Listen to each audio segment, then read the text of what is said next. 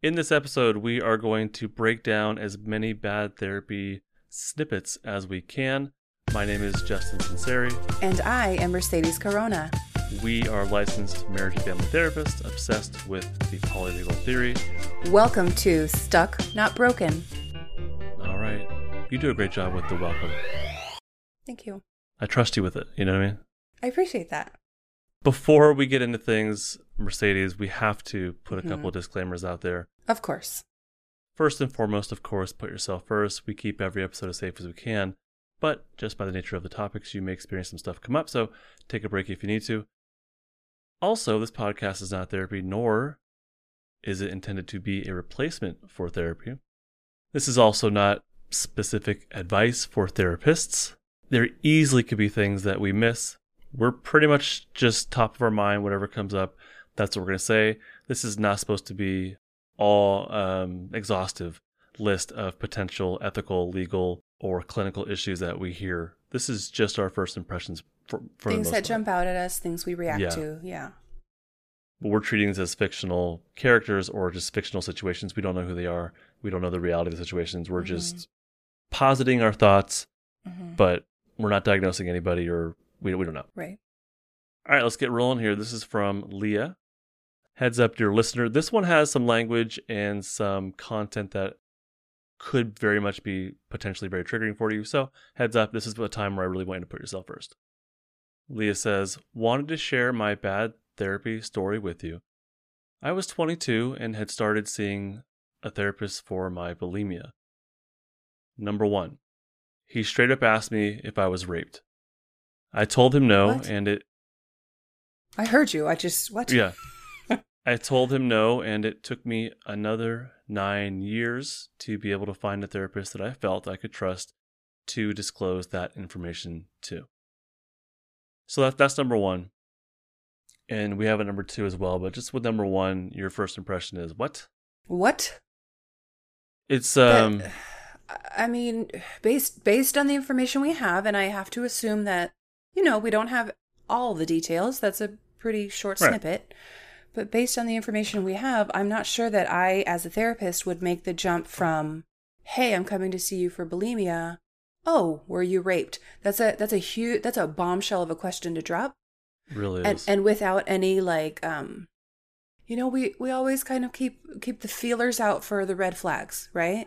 And without any red flags to trigger that question, I feel like it's completely out of the blue, and to ask it so bluntly is very potentially triggering, but just at the minimum very off-putting. Just I don't want to say offensive exactly. What's the word I'm looking for? Just jarring?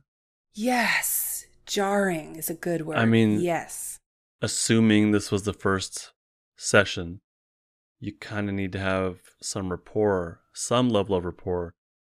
And a question like this, I don't know about you, but I couch it in like, hey, you don't have to tell me anything if you don't want to, but as part of my routine assessment, we do ask about past traumas in general. I don't go through specifically, did this happen to you? Did this happen to you? Did this happen to you? But it's like, anything you want me to know about right off the bat? If not, that's totally cool. We have lots of time for you to, go into stuff if you want to. On my end, there's no pressure to do so. And it's something that I'll respect, blah, blah, blah. So I kind of couch it in that. And things come up when they need to come up, it seems like. Agreed. And sometimes the client will be like, yeah, here, blah, blah, blah. Like, here's my list of stuff or my one thing or whatever it is that I've been through, Yeah. I'm trying to find some reason, some process, a pattern in why this therapist would have asked that question.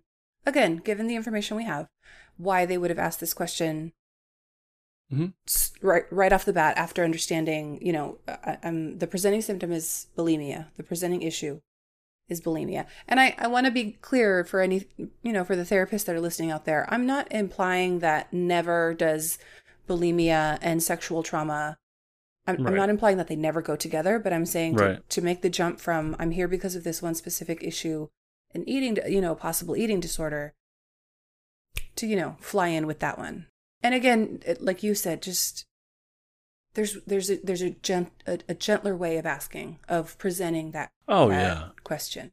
I can see potentially this is just part of a assessment, and maybe this is, I mean, just like best case scenario, this is a routine question as part of an assessment. I don't know if I believe that, but just best case scenario. Worst case scenario that comes to mind for me is kind of like what you were saying, which is, and I don't know about bulimia. I don't know if how frequent this is an underlying predictor of later on bulimia. But my mind goes to this therapist may have assumptions about his clients, maybe because it comes up a lot. Exactly. Or maybe because, well, I don't know, for whatever reason. And so, a worst case scenario maybe that the question comes from a place of routine and a lack of sensitivity. Like just checking boxes off, like, have you been raped? Yes. Like, did this happen to you? Like I expect this to happen. Yeah. I'm just checking my boxes off.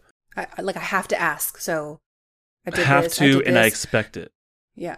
Like I expect because I've heard it so many times, and now I'm kind of numb to it. That's my mind goes to, like, as an extreme. That might be where that person's at. I notice for myself, like, I'll catch those little expectations in my mind. One that I caught myself doing was, like, the vast majority of kids that I've worked with over the years don't have a father in their life. And I found myself assuming, no matter the race, no matter whatever, like, I just assume. And I caught myself doing that once because a kid said they had their dad in their life, and I felt this, like, oh, I didn't expect that. Yeah. You know what I mean? Yeah. And so there's these things that I think we get accustomed to, or we just sort of assume about especially if we work the same populations over and over again. Yeah. Or year after year, like, there's similar things happen, I or agree. similar flavors, similar backstories, similar family dynamics. And so we kind of start to assume. And so I wonder if there was assumption there plus some coldness. That's kind of where I go to. And so that sounds like it was pretty jarring, and like that was like the first session ish, and that hurt this person. Now they didn't see someone for 9 years. That I wanted to clarify that point. So that's what I understood too. So this person went to the therapist, had this experience, and then didn't feel safe enough to move forward in that process again for 9 more years. Did I understand that correctly? That's what I'm getting from it. That's a long time. Okay. That's what I'm getting from it, yeah. Okay. Okay, well, that was one. Was there another part to that one, or just... I'm a little confused. I don't know if this is a different therapist or the same one. Okay. Leah says, I wanted to share my bad therapy story with you. So it might be another one. I'm not sure. We'll see. Maybe we can tease it out here. Okay. But it says number 1, and this is number 2. We were discussing the fact that I had a hard time making love with my husband without a shirt on. And his response was, well, that's ridiculous. Oh. You just need to take your shirt off, climb on top, and fuck him. And the last sentence is, needless to say, I never came back and have found a wonderful therapist that holds space for me. Oh, good. So I don't know if it was the thank same goodness. one or, yeah. Two things. Okay. Off the bat. Okay. One, a bad therapist is going to be judgmental. A good therapist is not. And that is one of the maybe I could have said that better, but whatever. One of the foundations that I was I won't taught judge you for that. Thank you, Justin. Thank You're you. welcome. One of the like most basic foundations, like a core lesson in becoming a therapist throughout my entire educational training and then professional training before I became licensed, was that non-judgmental piece. You have to provide a safe space, and that means we provide empathy and validation and a non-judgmental attitude for a person to feel safe, to be able to come in and say whatever they need to say. Because sometimes people feel scared of the judgment, right? And I'm not saying necessarily from a therapist, but just in general, if I tell somebody this, they're going to be like, what the heck? And now you go to a person who's supposed to hold safe space for you. And the first response is, well, that's ridiculous. What you did, your response, your reaction, that's ridiculous. You're ridiculous. That's not okay. So that was a very long explanation of my first problem with that. And then the second thing that came out. No, I want to highlight, like, you're right. Sure, Saying sure. that's ridiculous is a judgment. Yes. Like, he's passing judgment upon Yes. what her lived experience or her reality is, her feelings. And clearly this is, she recognizes that this is not, what's the word I'm looking for? Expected behavior or typical behavior between a husband. You know what I mean? Like in that scenario, she gets it. It doesn't match what she wants out of her relationship. And she clearly is Right. is looking for support, healing, growth, through that. Yeah. But when the first response in return is, well, that's ridiculous. For me, that's gonna close me down. That's gonna shut me down immediately. You don't understand what I'm trying to say. You're not willing to hear me because I'm acknowledging that it's not reasonable, and you're judging me, and so I don't want to say anymore. Boom. Yeah. Yep. Judged. All right, what was the second piece? The second thing is then dictating what they should do. Because that's the second thing that, I shouldn't say the second thing that we're taught, but that's another major thing that we're taught. We don't give advice. We help clients through their problems. We help them figure out the solutions to their problems, because I don't live your life. I don't know what your life is like. I don't know what the best choice is for you. Let's figure it out together. Let's discuss all the options and see what works best for your own growth and your own process. Not, hey, take off your damn shirt, get on top of the boy. And do you know what I mean? Like, that's judgmental and directive. And those are two big no-nos for a therapist. And yeah, like wildly inappropriately directive. I mean, to come into therapy and say, "Hey, this is my problem," and then to hear back, we'll just do it. Mm-hmm. Like, no matter what it is, like, "Hey, I'm having anorexia is my issue. We'll just eat stop food." it. Yeah. Just quit it. That's not therapy. What's like at all? That's not. This is a common thing that comes up in these bad therapy ones is advice giving. Mm-hmm. And the impulse to just like give an answer. It's difficult. And I think this actually kind of ties back to the point you were making before about routine, because I agree that there are times, and especially like what you and I do, right? We serve a very specific population with very specific needs, and it tends to be very similar across most of the clients. Not always. And I don't want to stereotype or generalize, but no. It tends to be a pattern. And so we can fall into like a rut, like of expectations. And so it's really important to understand that that's not, every single client is going to be different. If we were to act on our impulses and just say what's on our mind, do you think we'd say like, just do your fucking homework? Yes. Just sit down in class. Just do it. Yes. Probably wouldn't go very far though. Well, and again, like, that's not the job, right? That's not the job. They don't come to us to tell them what to do. They come to us to feel well, to heal from whatever's going on, to move through the issue, the trauma, the problem, whatever it is, and to find a way to handle it on their own. Not for us to say, grow up and get it done. Like, just do what you got to do. And then on top of that, the language that this person used. And let's be clear, your girl, Mercedes Corona, loves herself an F-bomb. Love it. It's a fantastic word. It's a fantastic word. You use it for emphasis. It has a job, and it does its job, and it does it well. But for me, the F-bomb doesn't have a place in the therapy office because it's so many reasons. It could be offensive as a word in language, right? It could be offensive because maybe it's a trigger, right? It's just just unexpected. It's unprofessional. There's like a ton of reasons why not to use it. But the biggest thing for me is, again, I want to create a safe space for my clients. And if I don't know how they talk, how they speak, how they'll react, I'm not gonna use that word. You work with little kiddos right now. When you were working, little to teens, up to 8th grade. Oh, right. When you were working with adults, when they would drop certain language in, would you ever mirror that and you use the same language they're using?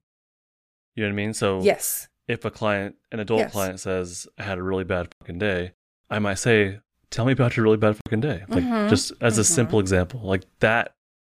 Would be within the normal realm. That feels, because they've already told me a lot, right? They've told me this is the language that they use. This feels natural for them. They feel comfortable with it. It feels safe. I know that I don't know if that sounds weird, but it doesn't feel unsafe. It's not a trigger for me, and this feels natural for me to use this word. And so then I, as the therapist, can come in and match them. But I'm not going to one-up it either. I'm not going to be like, "Oh yeah, you effing dropped an F-bomb. Let's effing do it." That's, you know what I mean? But like you said, like mirroring, kind of matching where Yeah. they're at, Yeah. that's different. Agreed. But get on top of him and f him. Oh my God. Mm-mm. It's After uncomfortable to calling her hear it, you know, like ridiculous. It is. It's vulgar. you're right. You know, there's another word. I can't think of it. Yeah, it's just trashy. It's an impulse control issue is what it is. Hey, just a quick interlude. If you are interested in working with me as your therapist, head on over to justinlmft.com/therapy. You can find a lot more information there, including my current rate and who I can and cannot work with. Specifically, if you're not in California, I can't work with you, unfortunately. But if you're in California and you can do late hours and do therapy virtually, then I might be a good fit for you. By now, you probably know how I work or get the idea of kind of how I understand change, my knowledge of polyvagal theory, the somatic pieces of therapy and of change. So head to justinlmft.com/therapy or email me justinlmft@gmail.com and just message me directly if you have more questions about working with me as your therapist. All right, let's do another one here. Okay. Let's do another one. This one is from I don't know who because I didn't write the name down. Mm-hmm. So that's Anonymous. Okay. This is from Anonymous. The Anonymous says, as a 10-year-old with diabetes and horrible, in capitalized letters, horrible social anxiety, 3 therapists focus on diabetes. Oh. And then Anonymous says, diabetes is a contributing factor to mood, but I wasn't given any anxiety support. This is different. This is a different one. Do you know what I mean? So I'm curious your thoughts here. My initial ones, we can't ignore major things like diabetes. Sure. It all plays in, like a lot of this, Sure. some of what we do, depending on the setting you're in, there's a lot of case management kind of stuff. There's a lot of, what do you call it? Just, are you taking care of yourself week to week kind of stuff? Mm-hmm. I don't know what you'd call that, but just... I don't know if it's case management, but I know what you mean. Just kind of I don't know the word. Making sure a client has like their basic needs met, sleep, food, clothes, shelter. Yeah, so that could be totally appropriate. I had a kid that I was working with that was not taking care of their diabetic issues. And so it was an issue. And I had brought it up in session, counselor brought it up, nurse brought it up, mom brought it up. So it was definitely addressed. And what came up in that was the client told me, like, I'm tired of people bringing this up. I'm tired of talking about it. And I told them, look, I can't ignore it, but I won't be one of those people that's harping on you and nagging you. I said, can we call that even? And they said, yeah, that's okay. It's important. We don't want to ignore these things that affect mental health, but we also are there for the mental health aspect. Exactly. So yes. To not address the social anxiety, that seemed like a glaring omission on the 3 therapists' part. I forgot it was 3. Holy cow! Thrice the issue. That was the thing that immediately came to my mind. I am a mental health professional, not a medical doctor. And yes, just like you said, like I have had clients who have had different things. I remember one just popped into my mind. It was a long time ago, but I met with a client who had cystic fibrosis. And I've had clients that have had seizure disorders and diabetes and lots of different things. But I'm a mental health therapist, and if you tell me you're here for anxiety, I'm going to focus on the anxiety. And again, just like you said, like I'm thinking about the times that I have had clients like this. I'll ask questions. You know what? I understand you're not here specifically for the diabetes. Help me understand what that means for you in your life. I'll try and have kind of one full conversation about it, one solid time, and then I'll check in every now and then. But hey, thanks for helping me understand how the diabetes kind of your experience is in your life. And now let's work on the anxiety. Let's work on that. Let's do that. Yeah. Because that's what my specialty is. We have to bring something different to the table. And that's our thing. So yeah. Well, I would assume that even with a 10-year-old you're talking about, I do this with my 10-year-old clients I meet with. Not very often. I used to work with younger kids. We still talk about what they want out of therapy. And so I would hope they'd want to work on their social anxiety or their anger or whatever it is. And we would agree on that. And so if we're agreeing on Mhm. that, then that's something that should be focused on. And yeah, we For can sure. address things that affect those mental health issues, the anger, the social anxiety. But yeah, I mean, we still agree on what we're going to work on. Mm-hmm. You know, I still need to Mhm. hear what's important to them to address. Mm-hmm. Especially one of the things that I do is we have to think about like capacity. What's the word I'm looking Right. for? Capability, Right, a sure. client's ability to understand what's going on, right? Because there are Mhm. some kids that I've worked with that have been on the spectrum, for example. Sure. Some higher functioning and some less higher Yeah. functioning. And so, Yeah. like you have to kind of meet them where they're at. This person, based on what they're saying, they remember being 10 years old and remember at 10 years old wanting to work on the anxiety. So I'm imagining a 10-year-old who has the intellectual capacity to go there to say, hey, like, this is what I want from Mhm. therapy, and to have that conversation. So yeah, that Mhm. definitely needs to happen. Agreed. All right, let's see if we can do one more. This is a different one. Okay. Just a couple lines. Okay. And what it says is suggested meeting post counseling as my mentor. Was game, but it never happened. Suggested meeting Post counseling, or we'll say Post-counseling. post therapy, as a mentor. and that might make a difference if it is like a school counselor versus a therapist. That may look different as far as like mentorship. Mhm. But yeah, suggested. Well, let's just assume it says they mean therapy. Yes. Suggested meeting post therapy as my mentor. So the therapist says, hey, we're done with counseling. How about I be your mentor? Mm-hmm. For some reason, it doesn't usually happen, but the first thing that popped in my mind is like, I wonder if it was like money, like I'll be your mentor if you pay me, or was it like I don't know, like was it like a personal relationship? Either way, it's gross. I get the same general feeling that you're expressing, and my guess is that the therapist is, my assumption, again, like we don't know who these people are, Mm-hmm. but my assumption is that on the therapist's part, there's a feeling of connection beyond the therapeutic relationship, and that makes me a little uncomfortable. Yeah. That's my concern. And so, suggesting to meet after counseling and calling it a mentorship, it very well could be. I don't think it's appropriate. Mm-mm. To me, that seems like a big overstepping of therapeutic boundaries. Once the goal's met, therapy's over. You don't hang out.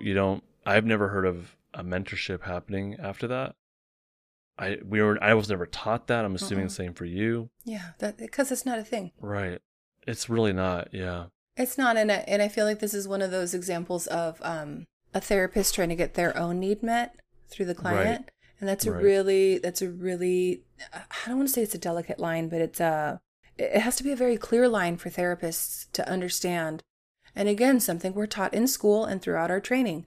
Every single thing that happens in the therapy office is in benefit of the client, for the wellness and benefit of the client. Nothing that happens in the therapy office should ever be for the benefit of the therapist, on behalf of the therapist. None of that. It should always be only for the client.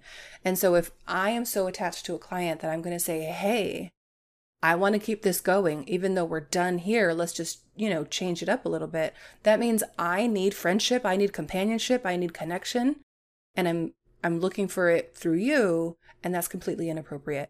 And then, of course, there's the legal guidelines of the 2 years.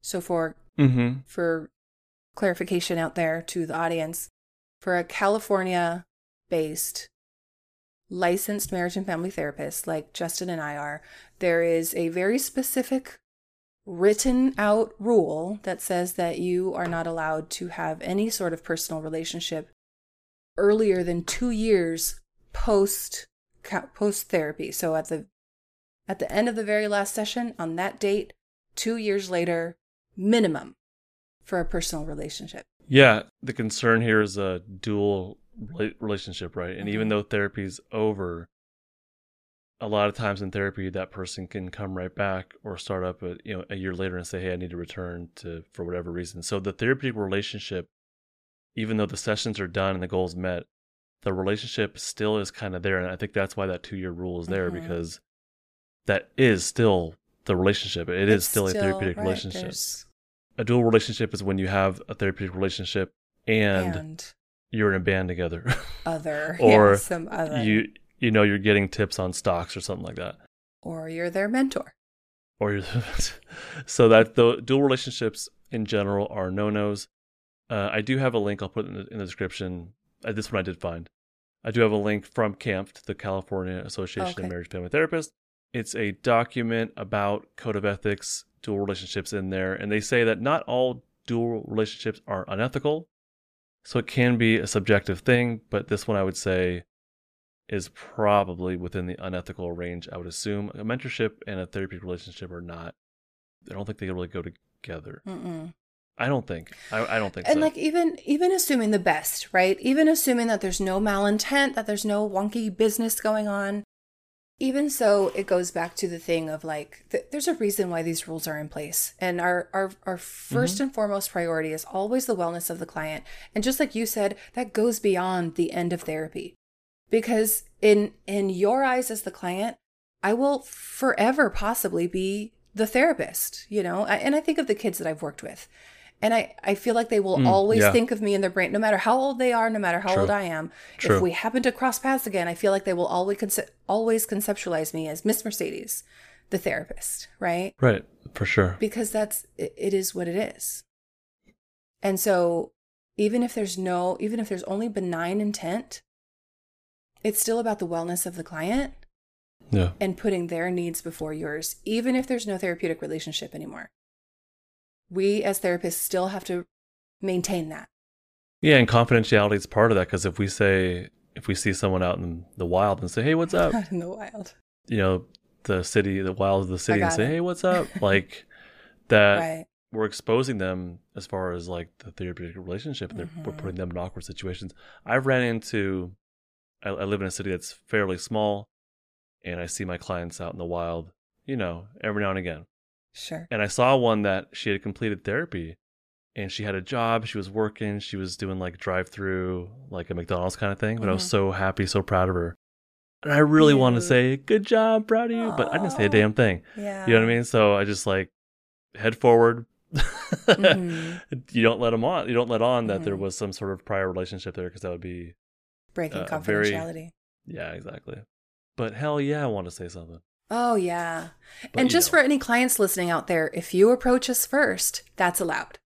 So if you're like, "Hey, Justin, oh my gosh, I remember when you helped me." And then that would be Justin's opportunity to say, "Yo, girl, hey, what's up? You're doing great." No, you don't talk like exactly. that. No, I don't. No. But yeah, I guess I hadn't thought about this in a while, but like once we're your therapist, it's almost like we're your therapist forever, because we will always have to respect that, the confidentiality, the boundaries, the therapeutic relationship. And again, after that 2-year limit, like in theory, I guess not in theory, in law, you're allowed to have a personal relationship, but for me, it would still feel wonky, because totally, I was your therapist at some point.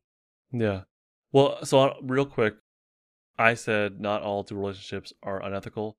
What I think that means is that in some places, you might live in a very small area where there's not a huge amount of people. Maybe you're the only therapist in town, and you also go to the grocery store, and one of your clients like works there. So in a sense, that's a dual relationship. You have to interact with them. That's different. You have to kind of interact. Yeah. Just by the nature of where you live and whatnot.